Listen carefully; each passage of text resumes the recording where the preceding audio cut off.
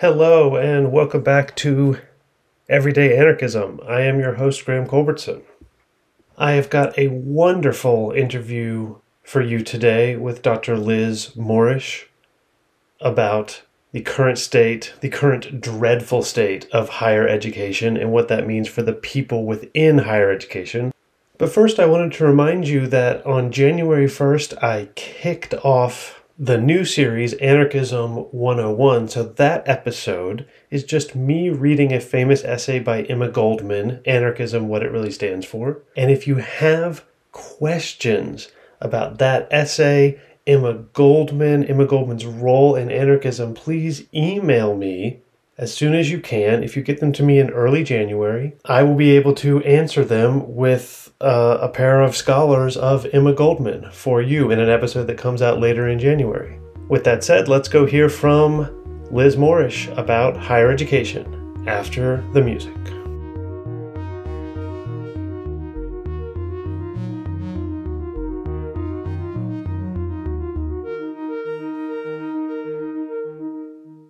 So my guest today is Dr. Liz Morrish. Like me, and also William Deresiewicz, who was my guest for the discussion of the meritocracy, Liz taught in academia, but now works outside of the university system, criticizing its current managerial technocratic structure.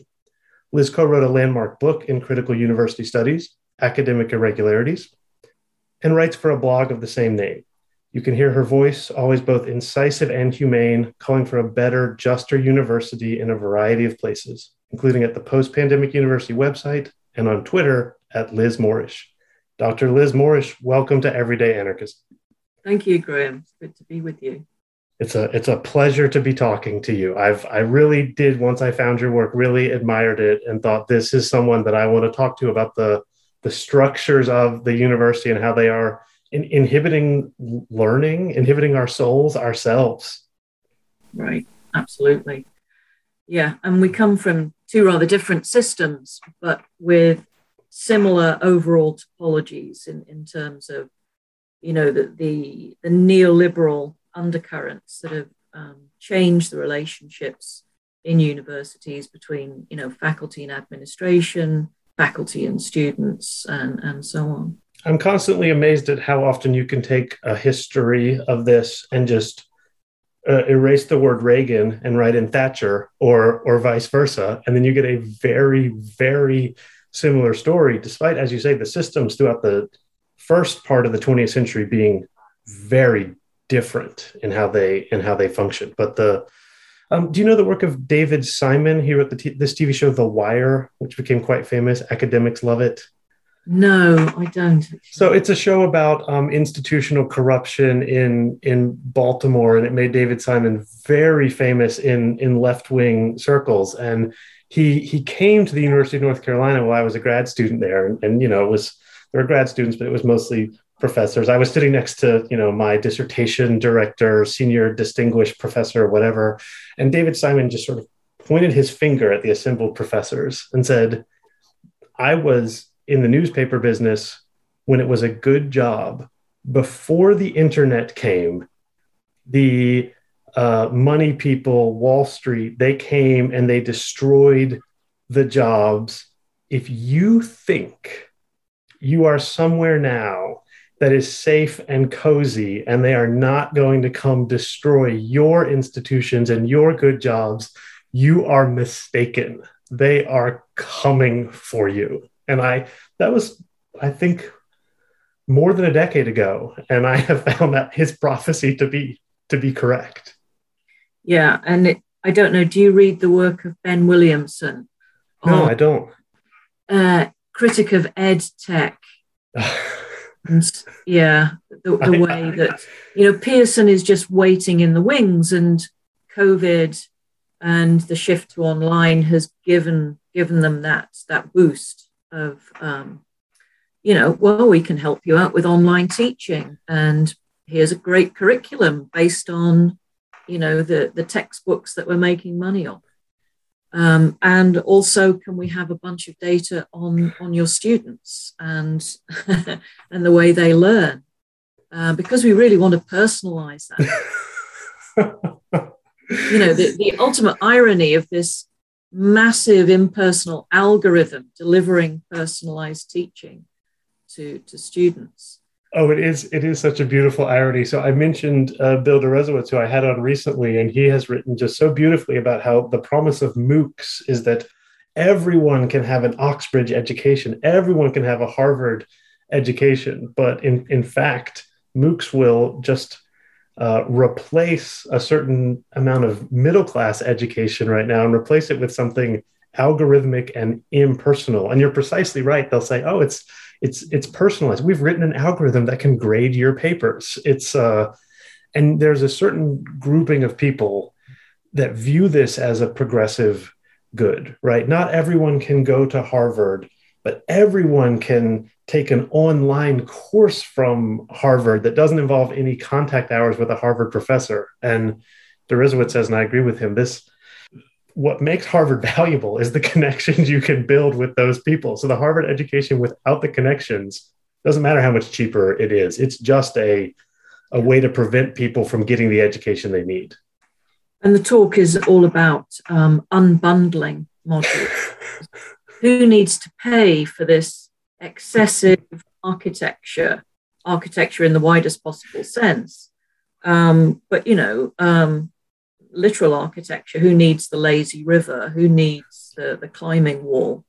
When actually what you want is the module, the credential, the badge, as they now call it. And they're kind of coercing a lot of universities, particularly middle-tier universities, into trying to do this. And it comes, the government impetus in this country is coming via a lifelong learning kind of credit account. So everybody is entitled to, 3 years of higher education in this country to be taken at any time, to start, to stop, individual modules, credit accumulation through your life. There's something to be said for that in terms of graduate education. But yes, as an undergraduate, your learning is, it comes out of the walls at you, it really does. And you're surrounded by other people who are learning or not learning, whatever is age appropriate and to their liking at that particular point. The fact is they do learn if they are to graduate. And it's just not about the credentialing necessarily. Having said that, of course, it's about the credentialing, and that is the university's product, so to speak. I'm sure we'll have more to say about products later. Yes, so much of what you have said really resonates with me. On the one hand, it does seem like there's a huge disconnect. If you pick up a brochure for Harvard, it will say something like, learning seeps from the walls, exactly as you said. And then I'm sure there's a brochure right next to it for Harvard Online that says, you don't need to be within the walls to earn this Harvard credential. And it doesn't matter that those things are in conflict for them because they're serving different audiences, as you say, people in different stages of life. And I would say, I don't mind criticizing Harvard. I'm quite free criticizing Harvard, that both of these things are just a revenue stream. And then I guess the on-campus students are also a sort of prestige stream, but you can argue that's just a revenue stream for endowment later on. And it's hard for me to imagine that education plays a major role in this vision, or learning, whatever you would like to call it. Yeah, it certainly is a positional good. And I think America, it used to be far more so than the UK, with the arrival of league tables and rankings. Increasingly, certainly international students are looking at those to determine which university might confer the greatest prestige for when they go back home. Less so in this country, because more and more your choice of higher education is being driven by location. Because it's now tuition's expensive. It's more expensive to get a loan to pay your, accommodation and living expenses. So a lot more students are living at home, which usually gives them a choice of, unless you're in London, two or three universities. Right.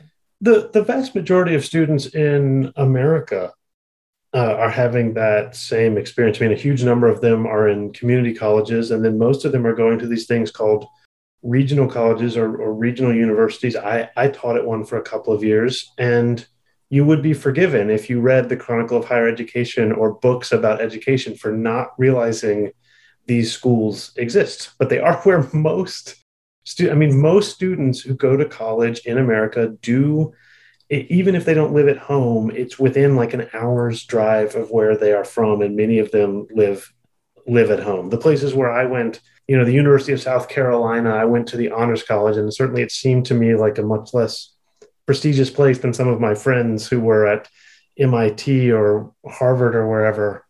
But frankly, the University of South Carolina is near the top. I mean, I think it's second tier in those U.S. News and World Reports rankings, but the third and fourth tiers are very large and not discussed about when people are having conversations like this. And some of them have started making a name for themselves by doing online education. That's how they have changed the conversation a little bit.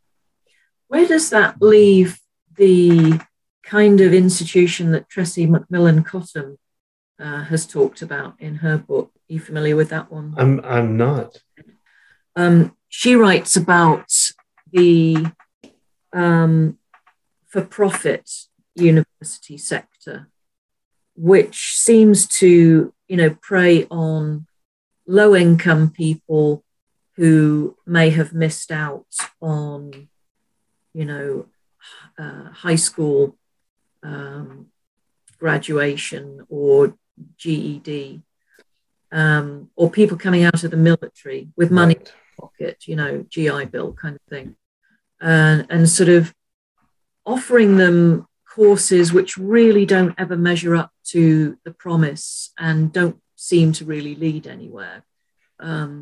Yeah, so my reading of this, I'm not an expert on this, but I was pretty well informed about this about a decade ago, which was the peak of the for-profit university in America.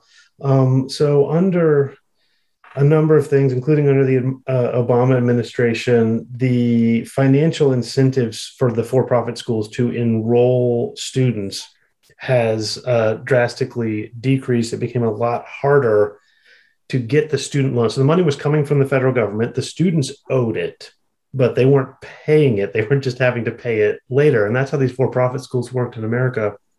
Now that has been cracked down on, and this is where I'm on a little shakier ground, my sense is some of these regional or mid-tier schools that are, technically nonprofit, accredited through all the standard ways, all that stuff, have built really big online programs that are filling in the gap there. And my guess is the only real difference is that they are technically nonprofits as opposed to technically for-profits. But I would feel pretty confident about what the situation was up until about 2012 or 2013. After that, that's when I got a full-time job and was full-time teaching. And I guess I was surveying the landscape a little less. Mm-hmm. Have you heard about the new University of Texas, which is getting a lot of airtime and really doesn't seem to have much of a plan? Yeah, actually, this actually is something that I want to. I'll segue this into something I want to talk to you about. So, if you don't know, there's a school called like the University of Austin, I shouldn't even say a school, a vague idea for a school called like the University of Austin in Texas. And the goal behind this institution, or this idea of an institution, right now it's a paper institution, is that the current university system in the United States has become grossly bureaucratically sclerotic, which I think is certainly true, and has also become unacceptably left-wing, which I don't think the schools are unacceptably left-wing. I do think that there are real problems right now in terms of speech and teaching and academic freedom, and they don't all come from the right in the United States universities. But this idea is some of these free-thinking intellectuals, and I've talked about in the podcast how free thinking is usually a code for I want to get away with saying really unacceptable or hurtful things and then claim I'm a free thinker. So some free thinking intellectuals and some rich people have decided they're going to start this new university that will be a new model for education in America. And I must admit, I'm watching it with interest. This is what I want to ask you about, Liz, because when they write like when you read the opening of their claims, when they say like the current university system is not working and needs to be shaken up, I agree. I agree with that. And so when you see these universal attacks on them, I think a lot of them come in good faith, but some of them are just like, hey, the president at Harvard is saying things like, oh, well, you can't do an education this way. But it seems to me that Larry Summers is one of the yes, that's true. headline faculty headlining at yes. University of Austin, isn't he? Yes, that's true. Steven Pinker. I mean, it's a full plane load of people from I shouldn't say the name of the person who's currently on trial. Yes. No, it is true that this is clearly coming from some. This is a war of elites on other elites, and what they are talking about is not a truly democratic and truly free university. Although I guess I sometimes, I am curious to see how this plays out, because I certainly am ready for something to be different about the university system. There are a lot of contradictions in this, and just as people are. They understand that universities are at the cutting edge of, bringing new knowledge into being, curating that knowledge, passing that knowledge on to the next generation. And that the science curriculum, they would be shocked if that looked anything like 1950. Mm-hmm. But you present them with an arts and humanities curriculum, and it's like, what? Where's the classics? Critical race theory? Where did that come from? I never heard of critical race theory. Nobody taught me about that. Feminism? What's that? And they just expect arts and humanities to be frozen in time, and librarians to perhaps dust the books occasionally. But nothing should be progressive, even in the sense of linear time. And yet at the same time, there's also a deep disregard for the past, because precisely as you say, the obviously new books should not be written about 2017, but also new books should not be written about 1717. Whatever was written about 1717 in 1857 is good enough. When I was an undergraduate, one of our top donors at the University of South Carolina, she said at like a board meeting or something, when they were talking about whether or not they were going to replace someone who was studying 17th, like someone had retired in 17th century, I think Spanish literature, something like that. And she said something like, we don't need to spend any time teaching the 17th century, do we? This was just an idea of like, you're precisely right. I mean, I'm sure she would have agreed with teaching Plato or something, because that's just the classics. But since there's no new work to be done, on the past, that we know what we need to know about it. And at least in this country, and we know that America is great and slavery was bad, but we took care of that, and there's nothing to talk about now. This is a really common, I think, way of thinking, especially at the administrative and political level. Yeah, absolutely. But then, so then the question is, what do we do about it? I certainly don't believe in the current university system. If you removed like political influences, I don't trust the current people who are running the universities to fix it. In that sense, again, I'm sympathetic to this University of Austin thing. There is a problem. Things are out of whack.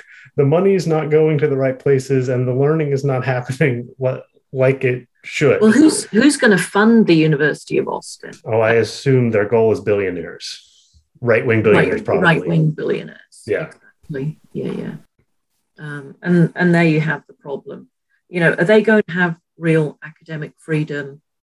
Are they going to bring in people who are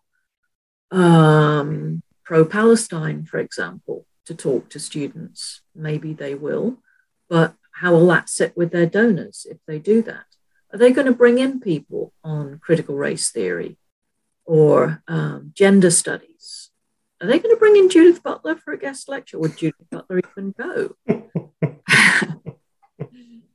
I'd be happy to go along, but uh, Yeah, sure. Why don't they invite me? I'll come and teach a course on anarchism. Somehow I don't think that's what they have in mind. Um, but also, I mean, if this is a school of liberal arts, philosophical inquiry, how does that sit with the current pressure for higher education to be much more vocational and economically led or market led even? Not the same thing at all, but you know what I mean. Yes, well, this is where I would bring Graeber in and say, I'm not sure that matters that much because it really is all a game. I mean, I'm convinced by Graeber that most of the white collar jobs in a developed Western economy like the UK or America are not really necessary. So this sense of, will these people be learning anything at the University of Austin? Well, I'm not sure that they're learning anything at the current institutions they're going at. Precisely as you say, they need this credential, and then they can get this job, and the job will have some title like business analytics, and no one knows what that means. And clearly, project manager in this country, everybody's a project manager. Project manager, yes, and I don't think you need a 4-year or 3-year degree in business to be a project manager, but you certainly don't need a 3-year degree in art history to be project manager. But my sense is, what does it matter if you're just going to be a project manager anyways? You might as well major in philosophy or Chinese poetry, and you can probably still, if you've got the right institutional name stamped on you, you can still get a project manager job. This is the advice I give my students, or used to give my students when they were high schoolers. And I would just say, major in whatever you want, and then intern for a company in the field that you want to be a project manager in, because the schools are not going to ask you, what did you learn the companies are not going to ask you, what did you learn your second semester of your first year that applies to this position we are hiring for. They're going to ask you, do you have the degree? And then you have to pitch yourselves to them. At least that's my sense of it. And so when people say, oh, well, what are we going to do with these philosophy majors? Well, they're going to be doing bullshit jobs just like the business majors are doing bullshit jobs. So does it really matter? But that has not trickled down to the students. They are still feeling enormous anxiety that they have to major in the right things to get the right kind of job, because it is a brutal economy out there for people who do not get the right kind of job. Well, the philosophy majors may well do a master's in artificial intelligence. Yes. Or the speech majors may do a master's in speech and language therapy.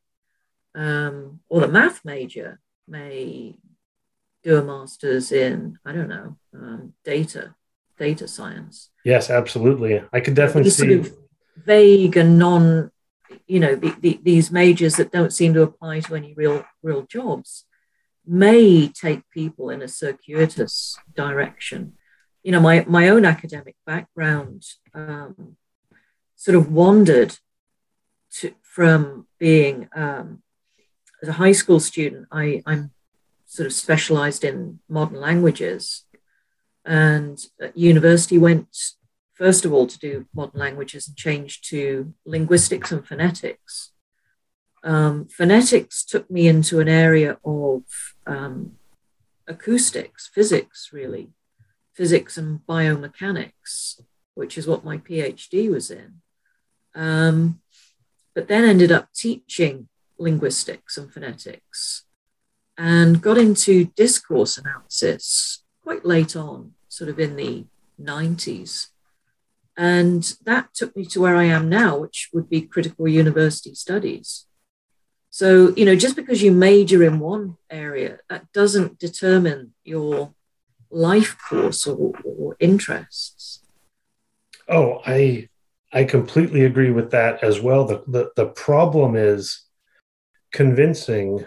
I mean, who do we have to convince? We have to convince the students, their parents, the policymakers at the university, and the policymakers outside of the university, the political and regulatory policymakers, that the path that you just outlined, Liz, is is the goal of education. I completely agree, but I despair. I despair of us convincing anyone of this. And this is one of the things I wanted to ask you about. I fear that the way to convince them is to say, oh, we did a study and we found that 37% of philosophy majors are out earning business majors after 7 years. Therefore, now that we've got these numbers, we can actually justify a philosophy major based on the economics. And that is precisely not how I would like to justify it. But funnily enough, I've got exactly the figures that would show you that. I don't know if you know these guys in Britain. They're called Wonky, W-O-N-K, Wonk, H-E. No. And they're terrific. They have some of my, critical university studies tweeps would not agree with me. But anyway, they are very good in handling the data and being critical of government policy with that evidence. Mm-hmm.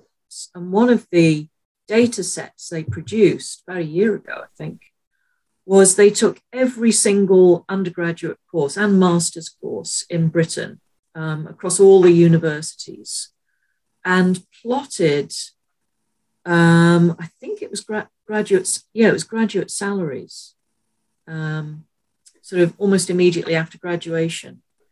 And what it shows is there are a hell of a lot of business majors down in the bottom left-hand, very, very low on graduate salaries, and some way high. I mean, Oxford economics is a much better degree to take high salary than business ever is.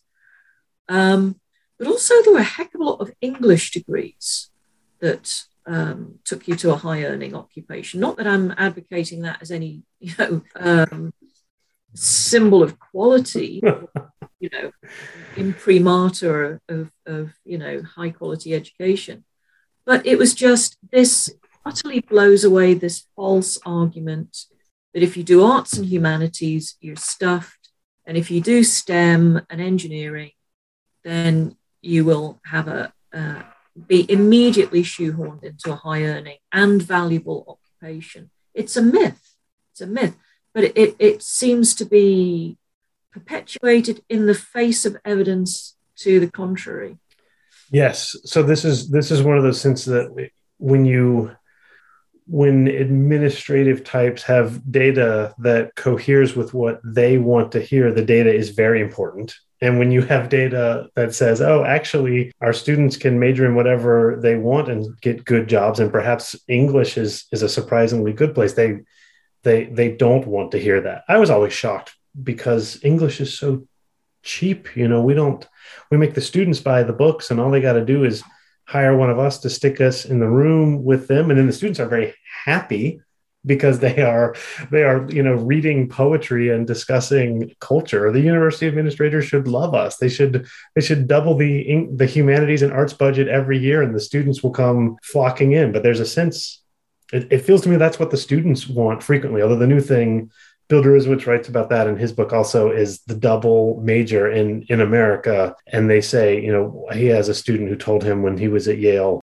one for me, one for my parents, the art history degree for me and business for my parents. The other thing is, I taught at STEM schools, having to tell students that graduate work in biology is not a path to success and money. Computer science is different if you're doing the right thing. But look, they say, well, I have to do STEM. I want to do physics. And I say, well, physics is not a job that you just walk off the street. And, I saw a study somewhere that virtually every person with a degree in astronomy has a job in astronomy.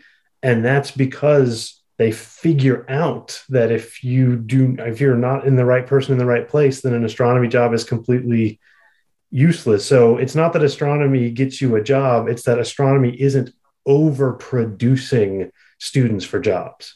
But in America, at least, biology and physics they're STEM, so you can major in them and it's a good idea, but it's not a good idea financially.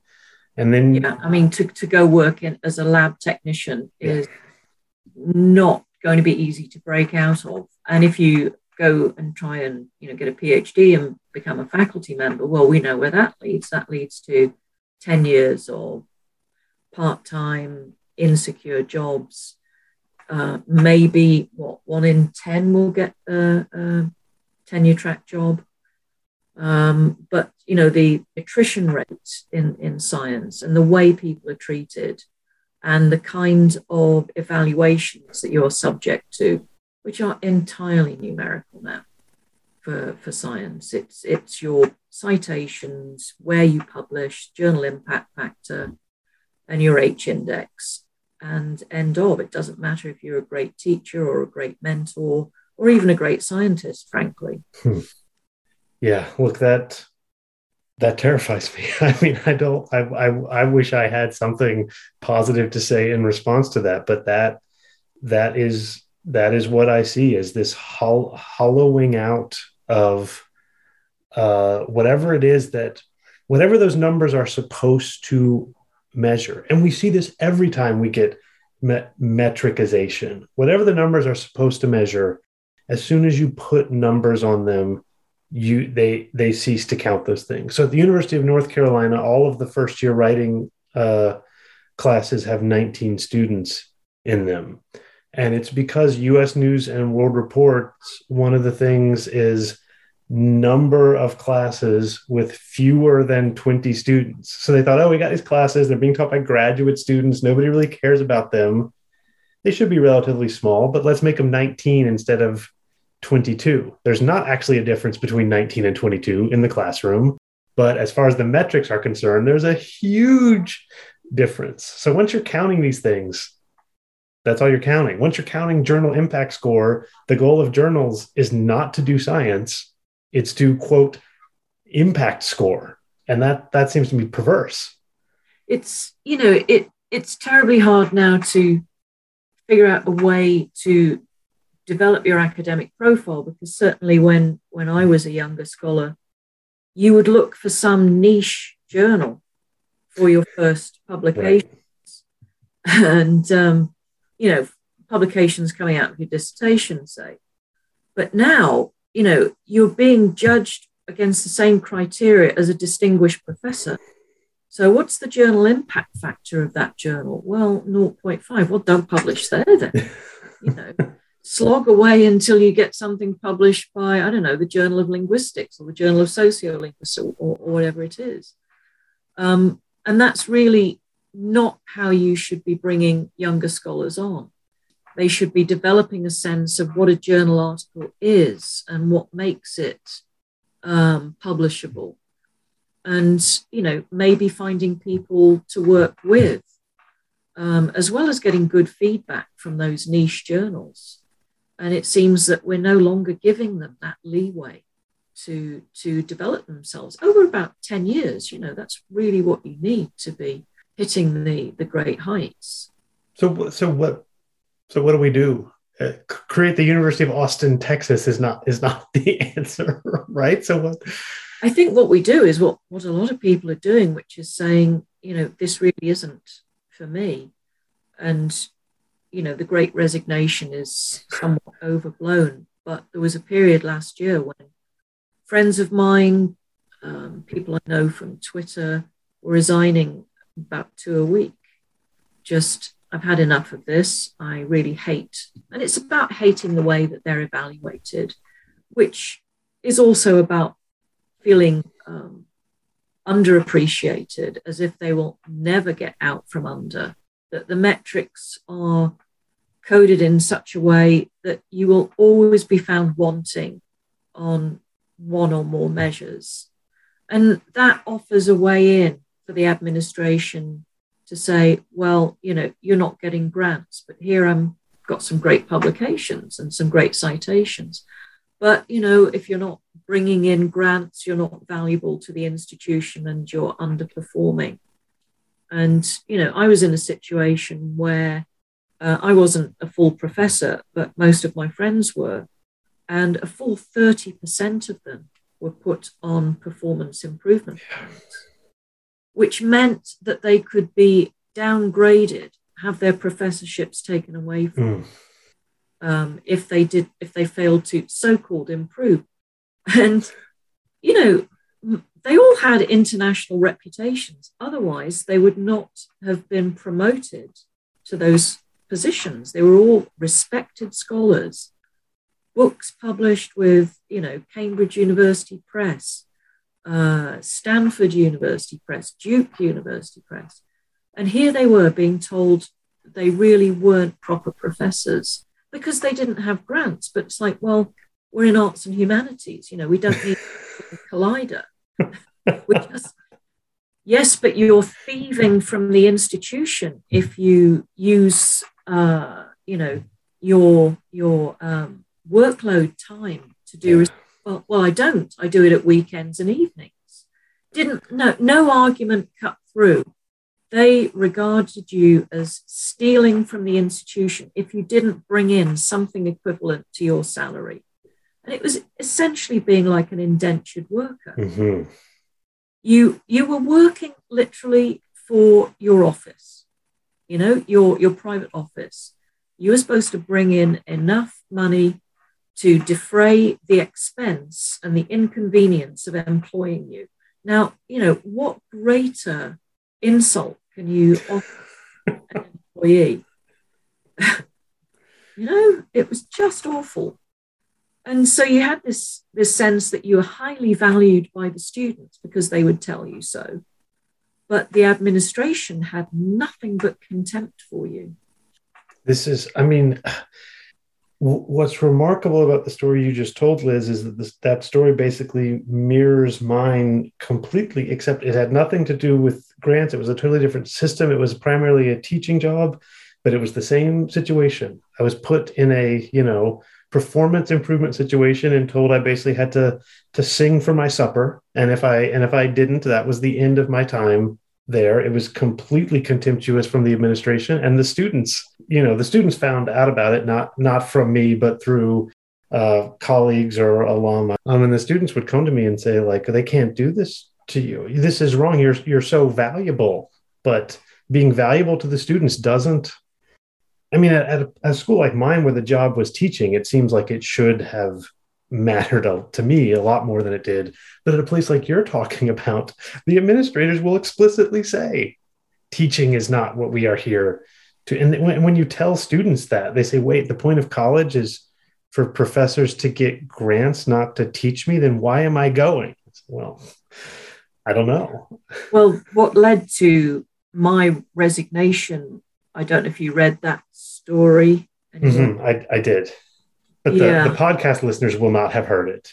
Okay. I wrote about this conundrum because, you know, watching my colleagues fall apart under this regime of cruelty. I mean, it was a Stephen Coldry theatre of cruelty, really.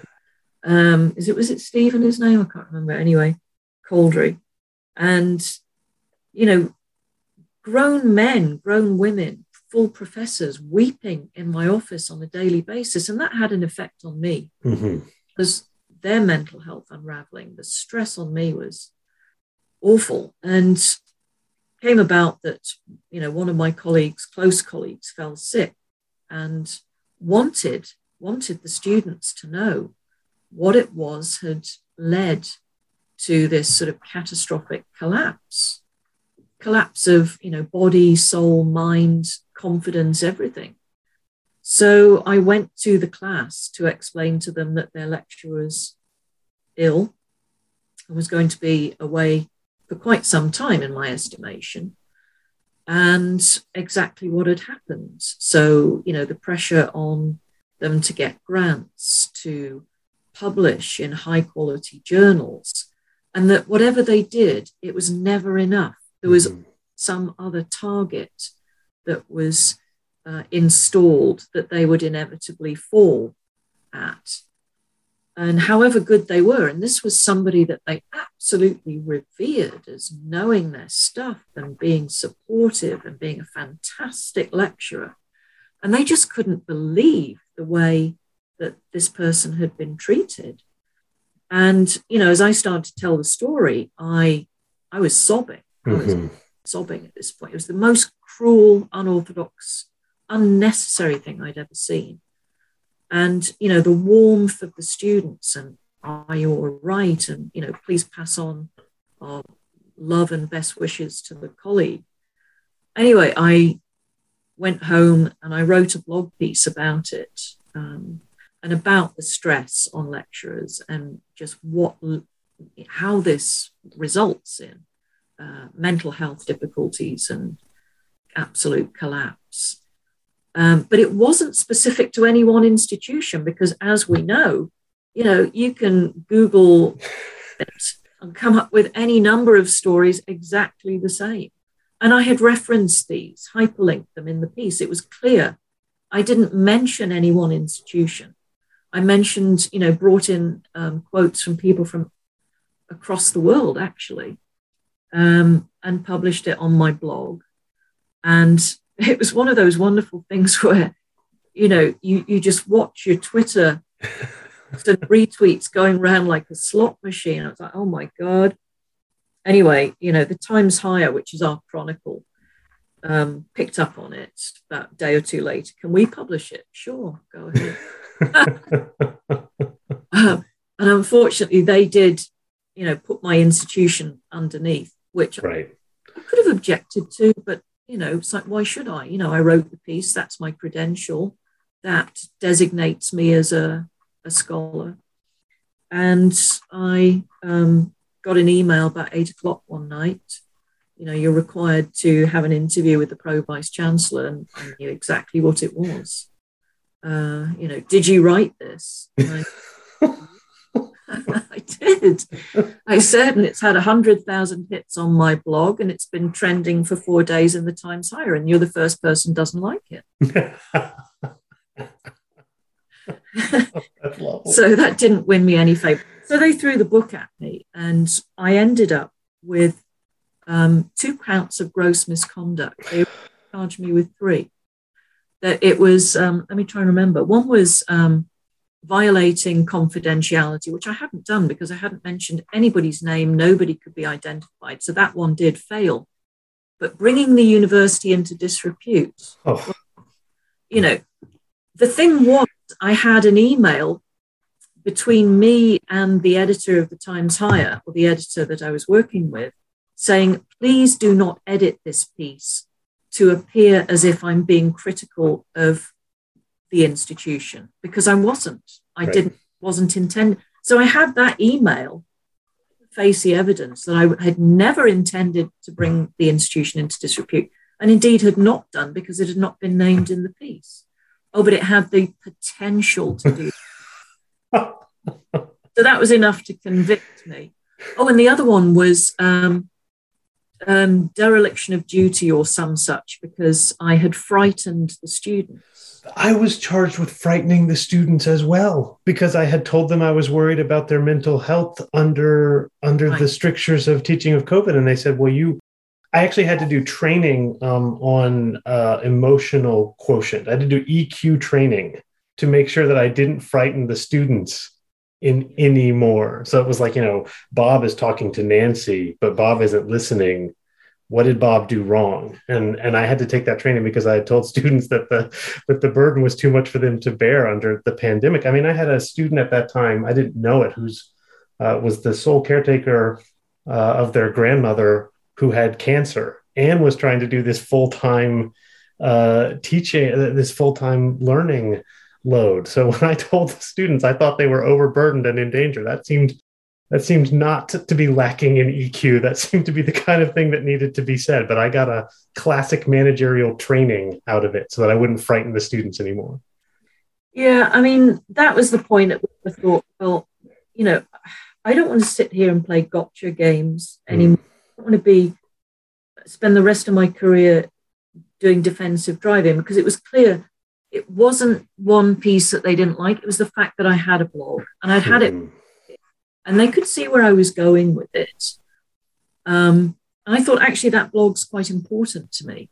Yes. And being a voice within higher education commentary, who has some credibility is important to me. And I'm not going to be able to do that if I stick with this job. I'm just going to be doing a job that, frankly, I was hating, and watching my colleagues unravel under the pressure of it.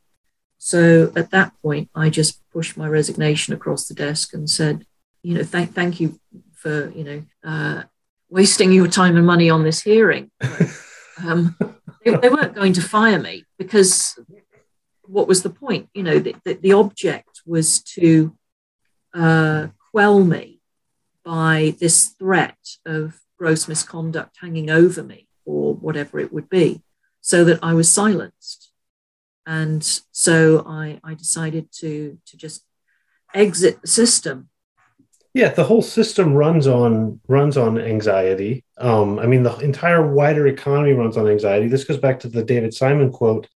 There were a few nodes where people did not have to be as anxious, and being an academic was one of them, in the sense, at least, of if you knew that if you were producing what you needed to produce. I remember when I was on the job market, someone said, "Okay, Graham, if you get a tenure track job, you need to get one book published, and then you will get tenure." That was just the rules. And in the past decades, there have been people who had 2 books published and didn't get tenure. So the anxiety has come for the academics, and the managerial types love it because it gives them more power. They can call you into this meeting and say, like, we don't like what you did. You may or may not have broken any rules, but there's plenty of leeway. We get to interpret the rules, and we can take away your paycheck, your life, your security, because we don't like what you did. And that's sort of the end of the story. And there may be shame, humiliation, and cruelty involved, but there doesn't even have to be. Certainly if you ask them, they will say there's no shame, humiliation, or cruelty involved. They have just crunched the numbers and determined that you have done X points of damage to the reputation of the university. It's a business matter, nothing personal. Yeah, and that's right. And it is nothing personal to them. Replaced. That's what hurts the most, though, is that it's not personal to them. It's personal to me. It's my life. Well, it's not. You're not a life to them. Yeah, if you met them in the street, they would be lovely to you. That is their job. And I don't know how they sleep at night, but you're just a widget that is, a duck that is no longer laying eggs, and it's time to get rid. But it's nothing personal. No, it's and in the States, Wisconsin and Georgia are now going for post-tenure review. Mm-hmm. Actually, is no tenure at all. Yes, Florida has moved in that way as well. It's again, this is the prophecy coming true. There is no security. There is no security unless there seems to be pretty good security for provosts and presidents. The Chronicle had a story this morning that president salaries went up even as cuts were happening all over the country. So the people who are unable to see the damage they are wreaking on the lives of people who work at the university are themselves not exposed to those same forces and pressures. Hobbes says that the trade-off for the Leviathan is that everyone gets peace and security, but not the king, because the king is in this state of nature with the other kings. And in the university, it's precisely opposite. The presidents get to go eat together and golf or whatever it is they do, and then everyone lives in a state of nature underneath them. It's a reverse Leviathan. Right. Which was not supposed to be the deal. So the message then is to go into administration. Yes, that is the message. Try and get an MBA from Harvard or a doctorate in education and parlay that to be a university president. We have solved the problem, Liz. Great. You don't need any Harvard MBA. The doctorate is it's like a professional doctorate in leadership. I believe they call it educational management in the UNC system, a doctorate in educational management. So yeah, I haven't started mine yet, and I don't intend to.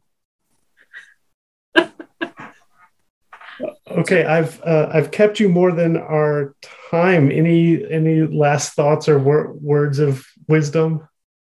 Well, Yeah, I mean, it's a sorry story, and nobody has the answers, except I would hope to, as you were saying in your very kind introduction, make the university more humane and build it around people so that we're no longer just data points, but we are real bodies who fall apart, who have tragedies, who occasionally need to be somewhere else apart from on campus, uh, who, may at one time have flashes of inspiration to do research, at other times not, who will always be committed to students, but their careers should unfold according to a self-generated wish list, rather than somebody saying, you're at year 15 of your career, you should have hit this landmark. Why have you not? You have to, come up with an explanation and a plan of how you're going to achieve it in the next 6 months. That is just an awful system to be working with. And I think, again, I'm hesitant to let the numbers in, but I have no doubt that more humane system would in fact be more, quote, productive. Whatever it is that the managers want out of the university in terms of teaching, research, service, commitment, they would get it if they would trust people to make it for themselves. And that is the final irony, is for all that they do, people like you and me, with our commitment to the institution, will leave the institution. And if we had remained, that would have actually, been better for them. I truly believe that, but that's not something that I've found a way to tell them. And I'm very scared to do it with numbers. I don't want to do it with numbers. No, absolutely not. Or if you do it with numbers, because, realistically is the way the world is moving. But for heaven's sake, give people a longer lead time. Evaluate them in 5-year chunks, which I guess I'm saying is like post 10-year review. But, give people some sense of where they should be 5, 10, 15 years into their career, but don't hammer them over the head if they don't absolutely hit every single landmark every single year. I would also say give their peers, their grad students, the undergraduate students, God forbid, even the members of the community, a chance to weigh in on the value of what they have brought to the school and the community, and a very different picture will emerge. Yeah. Thank you, Liz. This has been such a pleasure, and keep fighting the good fight.